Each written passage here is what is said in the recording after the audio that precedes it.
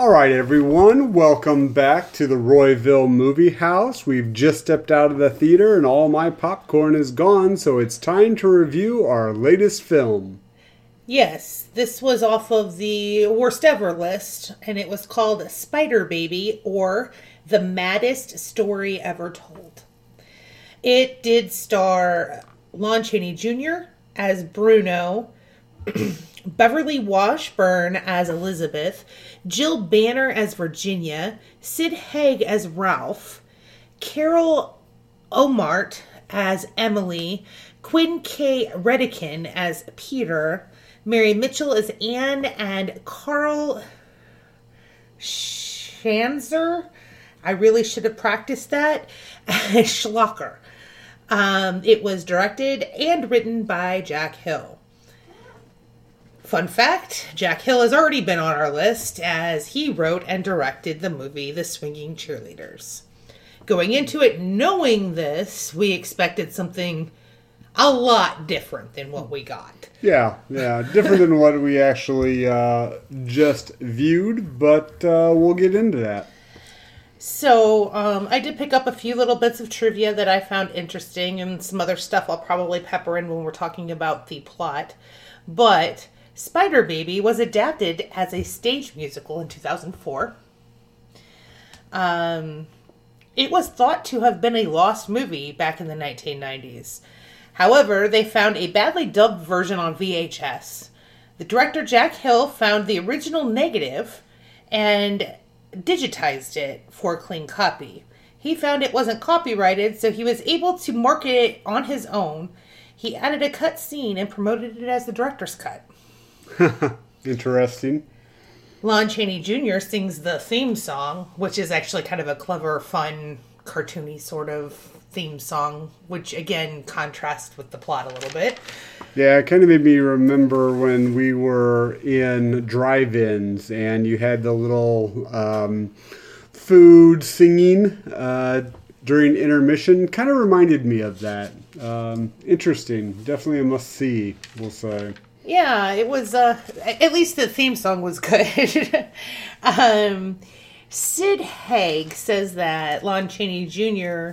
was intimidating to him because he's a seasoned veteran, having played the Wolfman and various other things in the Universal Monster sort of cycle of movies.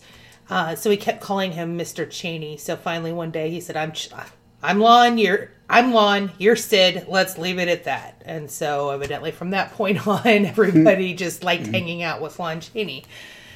Originally, this movie was shot with the name Cannibal Orgy, or the maddest story ever told.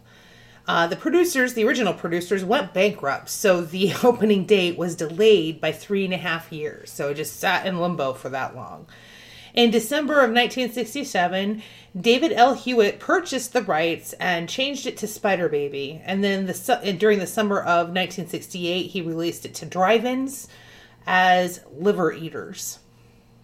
The movie actually had a $60,000 budget. Chaney was paid, this is the interesting stuff, I'm sorry. Chaney was paid $2,500 flat fee for his work on this movie. Oh, wow, that wouldn't have never flown today. The other actors earned $100 a day for their work on this movie. Interestingly, the salary of the actors equals the daily rental of the Duesenberg that Lon Chaney drives as the chauffeur. The movie, I don't know why this is listed and why I even wrote it down, but I'm going to say it since I did. Similar elements, the movie has similar elements to a later movie called House of 1,000 Corpses that Rob Zombie? He remade it. His was a remake. So the original House of 1,000 Corpses, and Sid Haig is also in that. That's the guy who played Ralph. Okay. So, all right. Jack Hill was classmates and a college school friend of Francis Ford Coppola at UCLA Film School. In fact, Francis Ford Coppola helped him edit his student film. Wheeler Winston Dixon, who is a prominent film critic, says that says that Jack Hill used film as a form of personal expression. All of his works were sufficiently successful while remaining true to his personal vision. They were all low budget.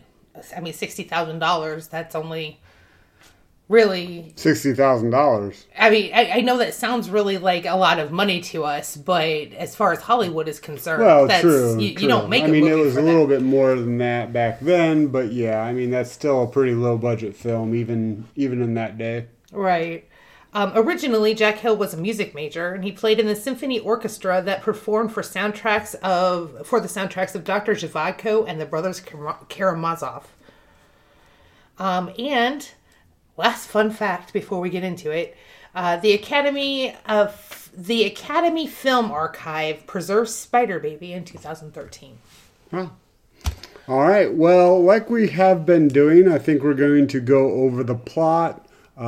In that, somewhat describe the characters. If there's something really needing to be said about the characters, we'll kind of get into that afterwards. But for the last couple, at the very least, plot's been kind of pretty good about going over the overall film. So Let's get it started. We start with a messenger with an envelope for the Mary family. And he drives to the town, drives through the neighborhood on his old school Goldwing. I don't know. It was a cart. He has some kids who... Very low rent UPS. Very. He has some kids who are fighting across the fence, and their mom comes out and shoos them away like they can't be talking to him and says, "We don't know what that's about, and even if we did, we don't have anything to do with it," which was weird. Then he finds an abandoned road, goes down there, and finds the estate that he's looking for. Drives down, knocks on the door, nobody answers. He hollers a whole bunch. I'm telling you, this guy really needs to deliver this package because he didn't just leave it and walk away. And like I said, it could have been an important package, COD. I mean, the guy was good at his job. He cared. I mean, you don't get that a lot nowadays. I guess not, but he finds an open window, hears a noise, and sticks his head through the open window because the screen's all torn out. Real go-getter. I mean, really. The window closes on him, therefore pinning him in place. And a girl comes and throws a spider web over him. And kind of a net. Talks about what the spiders do when they trap a bug in their net, which is then they sting him. And so she stabs him to death with knives. Yes. Okay. That's the opening scene. That's it.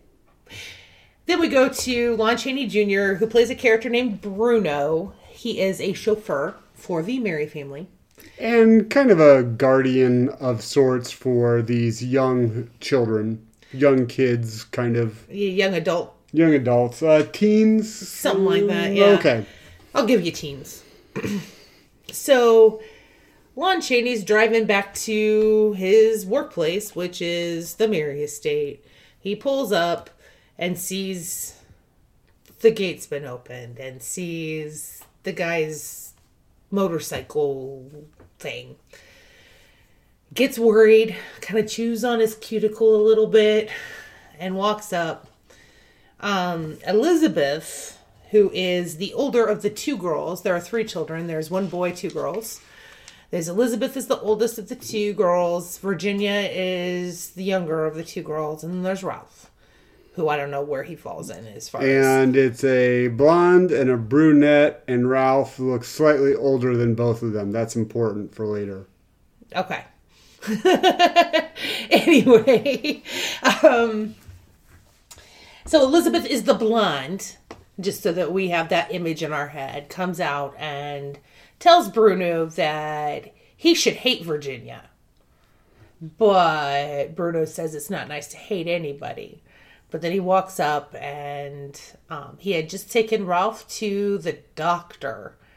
And so Virginia got excited because she was excited to see her brother. So they let him out of the car. And then he sees the body of this poor messenger still hanging out of the window. And Elizabeth repeats, "You should hate Virginia." And Bruno says it's not very nice. And that he couldn't hate Virginia. So they talk for a little while. Ralph finds an envelope which states that an attorney and 2 cousins of these children's father are coming to visit, which means no good. No good can come from that. And it turns out that the date on the letter is... What day is it? It's today. Of course. So we flash to the city cousins who are pulling up to the gate at this moment. Well, maybe not at this exact moment, but pretty soon after. Peter and Emily. Emily is a blonde, snooty woman. And Peter's actually a pretty good guy. He doesn't like the idea of what they're doing. He thinks it's not right. And so she goes up to the house by herself, and Ralph surprises her, and he looks like a monster, and she runs away. Then the lawyer comes by way of a car hired, which Bruno drove. And the lawyer basically tells Bruno that he's going to be out of job. So there you go. That's the setup for all the craziness that ensues afterwards. There's something going on with the kids. They're developmentally behind, for sure. Yeah, well, at the beginning of the film, what's his name? Ralph, or the one you kind of like? Peter. Peter is looking at a book for infectious diseases, like the history or the dictionary of infectious diseases, and goes over the Mary family. There's a disease, the Mary family, that makes their mind, I believe, based off of what happens in the film, regress. So kind of the older they get, the more their mind regresses.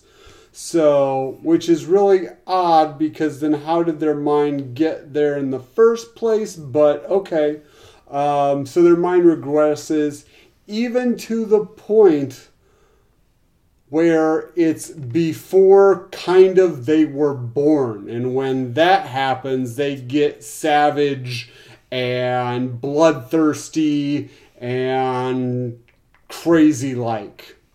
Yeah.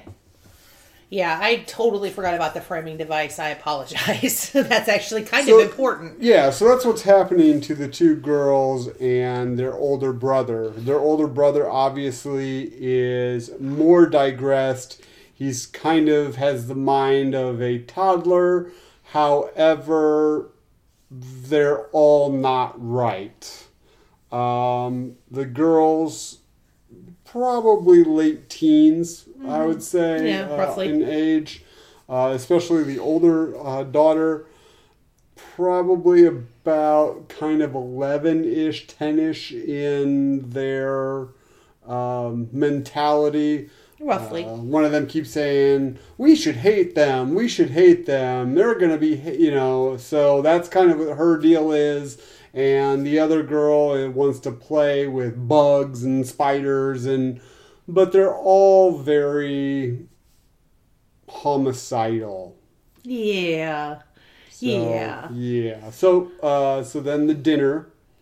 So the city cousins, specifically Emily and their lawyer, Peter's just kind of seems to be along for the ride, really. I mean, he engages with the kids. He likes them. He's one of the city cousins. He is, they're going to get money or whatever because their brother, one of the country cousins, passed away. So they're basically going for the will to kind of get their inheritance and get a bunch of money. They're in it for the money. And especially the woman, as opposed to Peter, who's just kind of a nice guy. Yeah. That's there. Yeah, I mean, he seems genuine and friendly, and he engages with both girls and with Ralph. Just says, oh, he's just a big kid. He's just a big kid, Emily. I don't know why he freaked you out. Well, he's freaky. He's like Uncle Fester if Uncle Fester wasn't so big. like, he's like teenage Uncle Fester. He's like the Wonder Years Uncle Fester. Yeah, he's bald and he's got the bags around his eyes and he walks hunched over and he doesn't speak though. Uncle Fester does speak, but I mean he's regressed to beyond words. Like he doesn't verbalize anymore. So they have this dinner that Emily and the lawyer insist on having. And they also insist on spending the night, even though it's not their house yet. It's just not. And they bully their way in. So Bruno's like, well, we're not prepared to have guests. And nonsense, blah, blah, blah. So they throw some stuff together, like mushroom souffle. And Ralph, grilled cat. Yeah, I was like, Ralph hunts a cat for and yeah, for the food and some kind of pudding-esque food with scorpions in it. Yeah. And then if you don't want to eat the meat, you can have salad that was especially picked for the dinner that basically looks like weeds. Yes, it was. Bruno explains that the condition that the children have progresses faster if they're meat eaters. So they're vegetarians. Everybody's like, oh, that's the thing that shoots it right over the edge of being utterly ridiculous that they have anything wrong with them. Emily laughs that off like, whoa. But you can tell Bruno knows what he's talking about. He spent a lot of time in service to their father, who did a lot of research into what's going on with his kids. And we find out later, what happened to his brother and his sister. Because his brother and his sister are living in the basement right now, in that stage of being just utterly savage and homicidal. They're basically living in a pit in the basement. Yeah, Uncle Ned and Aunt Clara are in the basement. So, Anne, the lawyer's assistant, decides that she doesn't want to stay the night. Smart girl. So Peter offers to drive her back to town. And this is after dinner. But actually, during dinner, they have a very funny conversation that Anne is a horror movie buff, yes.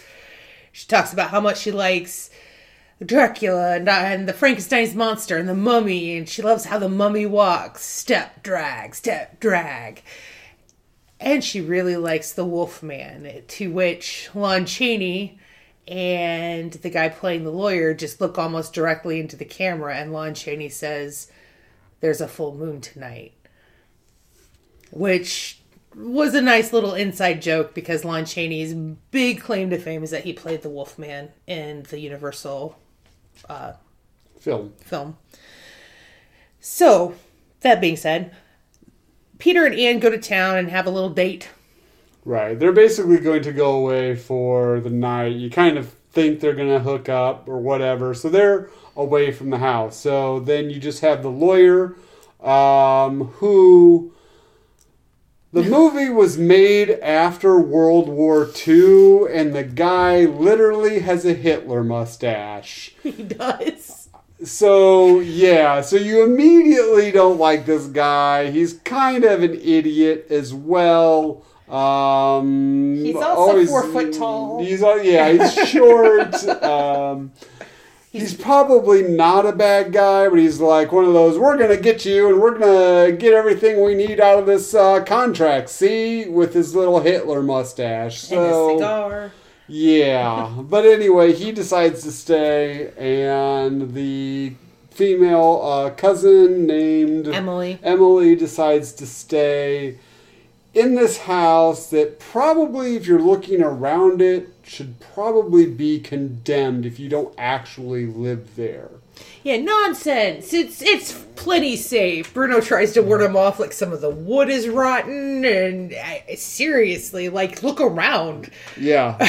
Open your eyes. The house is crumbling. Like, what kind of money do you think you're gonna get from us? But anyway, so they start to get their stuff together to spend the night. The lawyer starts to do some investigating around the house after everybody's kind of gone to bed, so to speak. Go ahead. And there's actually some good little creepy scenes, moments when he's kind of walking around. There's a point where the house has all this taxidermy animals and everything. There's a point where he sees an owl. He sees another owl that's actually alive and starts, or not speaking, but squawking to him. Some very good use of light and dark because this is a black and white film. Then he goes downstairs and into the basement and gets kind of caught by aunt and uncle, and then he sees the two girls at the top. Once again, a little bit of good imagery because they are in shadow, and then as he thinks he's basically trying to talk them into getting him out of here. Bully them into getting him. Yes, remember the Hitler mustache. Bully them into getting him out. The light changes and they look crazed. One of them has her two knives that she likes to stab bugs with. As we all know, bugs are people. And they go, and it is all they wrote, literally, for the lawyer. Yeah. That's pretty much exactly it. I do have to say at this point that it's not just the light play that makes it creepy. They did a really good job of scoring this movie. Like, it looked like it was a B-rated movie, but somebody spent some time to make the atmosphere of that entire sequence of the lawyer doing its snooping pretty creepy. And it was pretty creepy, but yet then they have this little funny moment of, even while they're basically stabbing him to death and pulling him back into the basement, he is yelling at them about how there's proper procedures for this, girls. Yeah, exactly. About how he's still going to do his lawyer stuff. So, yeah, it was kind of funny. Interesting scene. Well, so that's all they wrote for the lawyer. The Emily. Cousin then, Emily, is doing snooping through their closets, which is weird. And what she finds in them is lingerie. Weirder, yeah. I mean, sincerely, like Fredericks of Hollywood lingerie. A black brawn panty set with a garter belt and a matching robe. Just finds it in one of the closets in the derelict house. And she decides that she's gonna, put it on and model in front of the mirror, twisting and turning this way and that, and that's pretty much all she wrote. Then she goes to look out the window, only to find Ralph. Upside down, looking in the window. Like a bat. And, side note on that, the way they accomplished that is they actually tied a rope to Sid Haig's ankles and dangled him into that window. The pressure of hanging upside down started building behind his eyes, and Sid would freak out. So they had to film it very, very quickly because that was the only way they could accomplish that specific shot.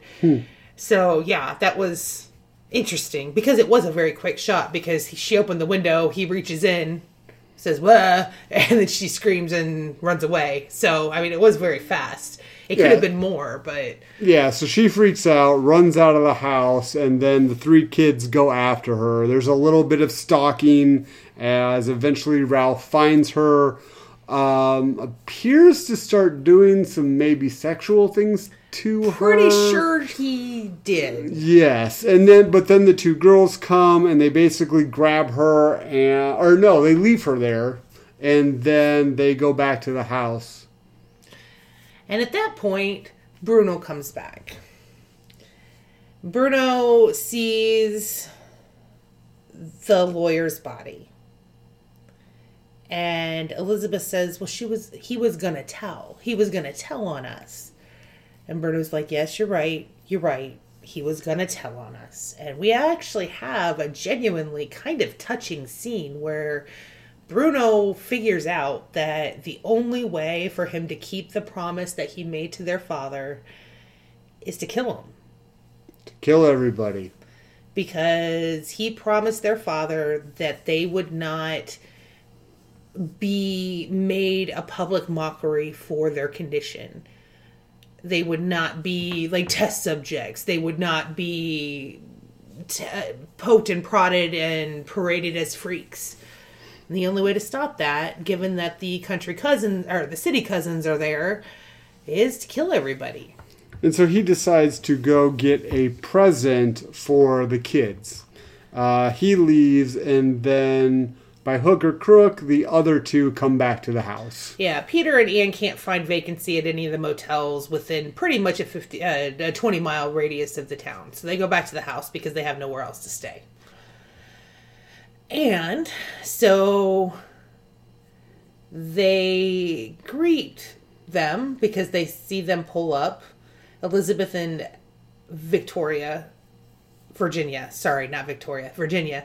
greet them in a very odd manner. They're holding their skirts up like, Victorian women and say, "Hello, Uncle Peter," who pauses on the steps, looks at them funny and says, "Uh-huh," and continues to come up explaining that they couldn't find a room and that Peter would be able to stay with the lawyer and Anne would be able to stay with Emily. And we'll just get out of your hair as soon as possible in the morning. And apologies. And they come in. And Elizabeth says, "Oh, that's not necessary. Anne will go stay in Father's bedroom." Which, we kind of skipped over this fact. Their father is much like Norman Bates' mother, decaying in his bed. So, staying in Father's bedroom is not exactly they're gonna kill her. Yeah. I was trying to be facetious about it, but yeah. So, Elizabeth takes Anne up to Father's bedroom with Ralph. Well, Ralph comes in afterwards and restrains Anne. They don't kill her right away. They take her to the basement.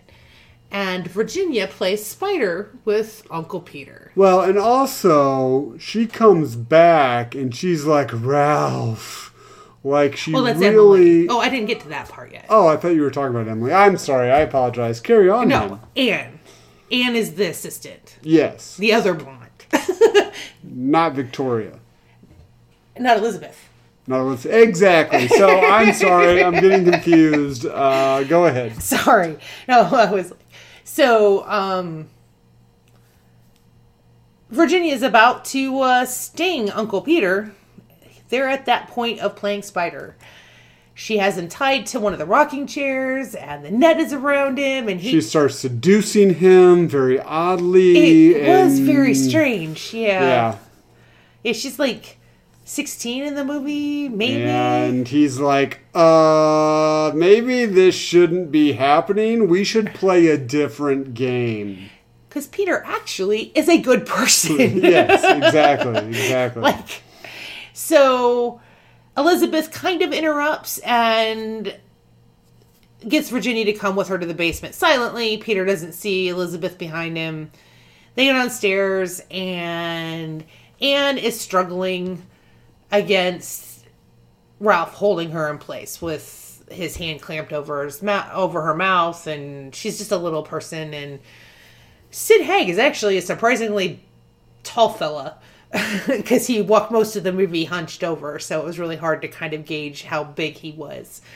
So Virginia gets the idea that when spiders want bugs to stop squiggling, they drain their vital juices, and it makes them lethargic. So they're going to bleed Anne. They're going to cut her leg off. And drain her vital juices so that she won't struggle and Ralph can play with her. Which we know what that means because it happened to Emily. They're going to kill her. Sorta. Well... Maybe. Yeah, kind of. So, there's a cute little... And I hate saying it like this, but there's this cute little moment between the girls because Virginia was like, "Wasn't this your plan?" to Elizabeth, and she's like, "Yeah, but I didn't have enough time to finish it." So, there was a there's some humor actually peppered throughout the movie that I can't really get across. Like, I genuinely had genuinely funny moments. They really wrote them in. They were really on purpose. They weren't funny because they were absurd. So Bruno comes back, finds out what the girls are doing. Actually, now's the point. Before Bruno comes back, we do need to talk about Emily coming back, because we skipped right over that. So Emily wakes up in the field. It was like, Ralph, just like Steve said earlier. Like she really wants round 2 with Ralph, if you know what I mean.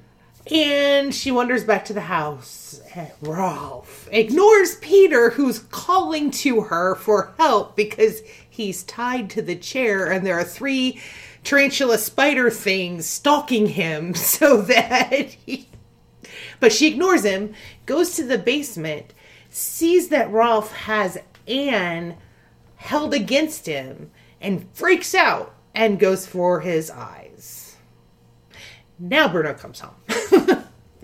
And you come to find out he goes down, he sees everything that's going on, knowing that this can't get out. The gift that he has decided to give the girls and Ralph is a large bundle of dynamite. He's basically going to blow up the house. There's a kind of scene where the girls are trying to figure out what the gift is. Bruno is trying to be as polite as possible, saying he's basically doing this for her or for them, and it's because he basically loves them. And then Peter comes down, goes to grab Anne, and Bruno's like, get her out of the house, knowing that Peter's the good guy. Mm-hmm. So Bruno's like, get her out of the house. They get out of the house, and then everything goes up. Everything explodes. Bruno has been able to, in his mind, keep the children safe. Yes, it was a very sad ending for him, actually. But before you think that Peter's not such a good guy by leaving his sister behind, his sister was already dead, fell into the pit with Uncle Ned. And so then we flash forward to the scene that we started with Peter reading the book, the Encyclopedia of Infectious Diseases. And he closes it, and the events of the film were about 10 years ago. He says that he got something good out of it, that his family actually did have a lot of money, and basically being the only sole heir, he got it. He also got a wife out of it. Yeah, he married Anne. He married Anne, and they have a daughter. Well, and he's saying that this disease, the Mary family disease, ended with the people in the house because his side of the family does not have the disease. Well, spoiler alert, if we haven't been spoiling it, his daughter comes to her mom and says, "Can I play outside?" She goes outside. There's this, oh my gosh, that girl is creepy film of the little girl going outside. And then she looks directly at the camera, climbs up kind of a little fence area, and then looks at a spider. And smiles. And then you get the end? Question mark. Yeah. And that's the film. Yeah. It's... Alright, so that all being said, and I know it was very confusing and kind of jumbled up. I didn't take very many notes on the plot because I was actually enjoying this movie. And the plot was relatively simple. I was just having a hard time, as I usually do, because I just watch a film, I don't take any notes, and there was a bunch of people introduced. However, just like Ellen said, okay, it's on the bad movie list. I don't really understand why. There were some genuinely funny moments. The music was really evocative of what they were trying to get across. The acting was pretty good. The acting was pretty good for a B movie. I mean, it wasn't high art, but they did pretty well, and there were some genuinely creepy cinematography. Yeah. With the lighting and, like, for example, I said earlier about the girls in shadow and then they're being revealed and they look creepy and then they run. I mean, it wasn't, to me, I don't think it should have been on this list. No, I don't think so either. Again, not high art, but actually, strangely enough, I've seen a number of movies with Lon Chaney in them, and I never would have thought that he was actually that great of an actor. But he was pretty good in this.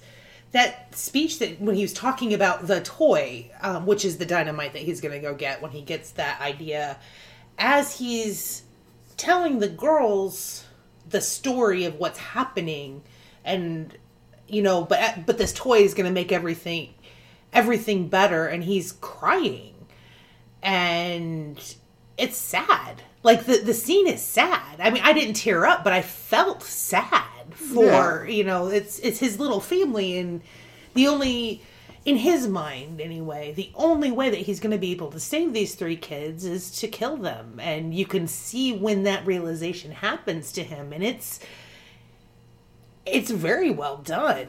I guess that's actually another thing. When that speech was filmed, the crew was all crying, and he got a standing ovation and couldn't leave the set for 5 minutes. Now, granted, most of the crew probably were standing already.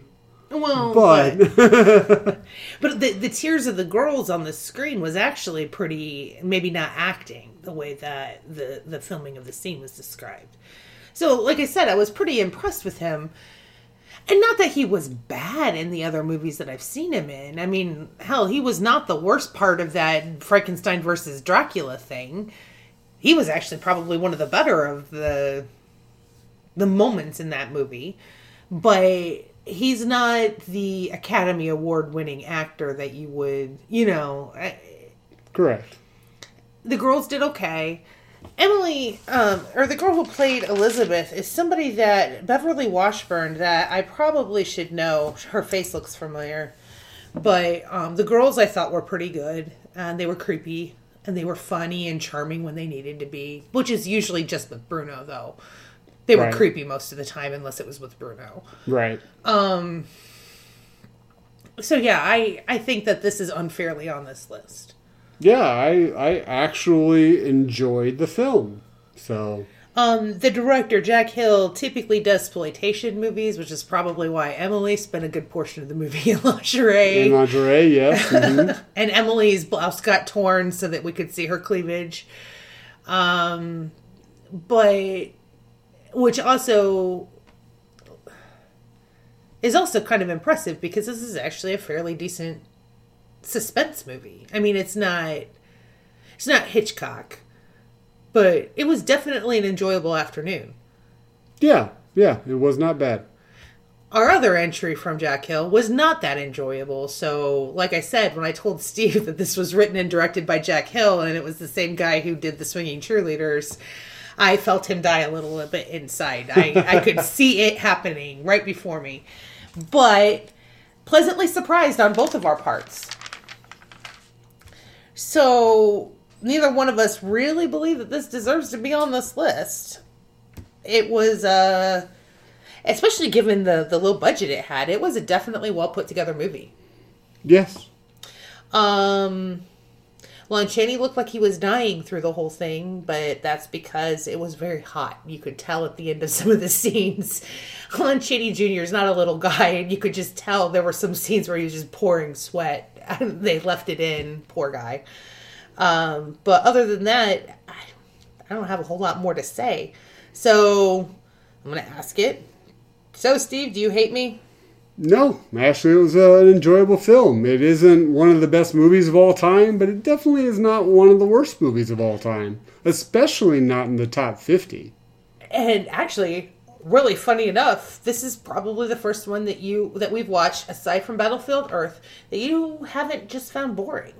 No, it wasn't very long, so that's good. It did help, yeah. And it flowed, it went through, and there was kind of some good. Once again, though, I'm thinking it's going to be a super bad movie, so then when it wasn't, I think that also kind of made me enjoy it more. Mm-hmm. because then I could kind of get into it and kind of see the things that were enjoyable to me, like the music, the cinematography, so actually having a relatively fun movie was kind of a kicker for me. So maybe it made me like the film more than I would if I just came upon it and was like, hey, let's just watch this. That's true. And it's not even, forgettable. This is a good movie. I mean, good. Not great. Good. But not bad. Yeah. Not horrible. Not worst 50 of all time. I think it's been done a pretty big disservice. So we've already answered we don't think this deserves to be on the list. Neither one of us. All right. Well, that was our review of Three's Company, The Early Years. So, now that that's done, what do we got coming up? Well, our next good movie, our next good movie is another Kubrick movie. I left this alone. Typically, if we do something that's related to two picks in a row, we will throw it back in and repick. I left the Kubrick movie alone because I felt a little called out that I didn't like 2001. I felt a little dumb that I didn't like 2001. But I have seen Dr. Strangelove or How I Learned to Stop Worrying and Love the Bomb. I have seen this and I do enjoy this movie. So I need to have that validation that I'm not dumb and that I don't stand against film as an institution in the art world by not liking this. And we'll see what I think. I haven't seen the movie, so Dr. Strangelove, or How I Learned to Stop Worrying and Love the Bomb, is number 39 on AFI's list. It was made in 1964, directed and written, at least in part, by Stanley Kubrick, the written part. He also had some co-writers. Our bad movie, that's coming up in 2 weeks from today, is The Incredible Melting Man from 1977, and I have no idea, aside from what the name evokes. Well, we know that Star Wars had some great special effects, so I'm really looking that if this is a sci-fi movie, that it's going to look very modern. We'll see. Uh-huh. So, that was once again our review of Three's Company, The Early Years. If you like this review, if you want to see the movie, that's great after you watch it. Or if you just have anything, go ahead and comment at the bottom, like, subscribe, and we will see you next time. As it looks like they are lighting the lamps on Royville's streets. So, have a good night, everyone. Bye-bye.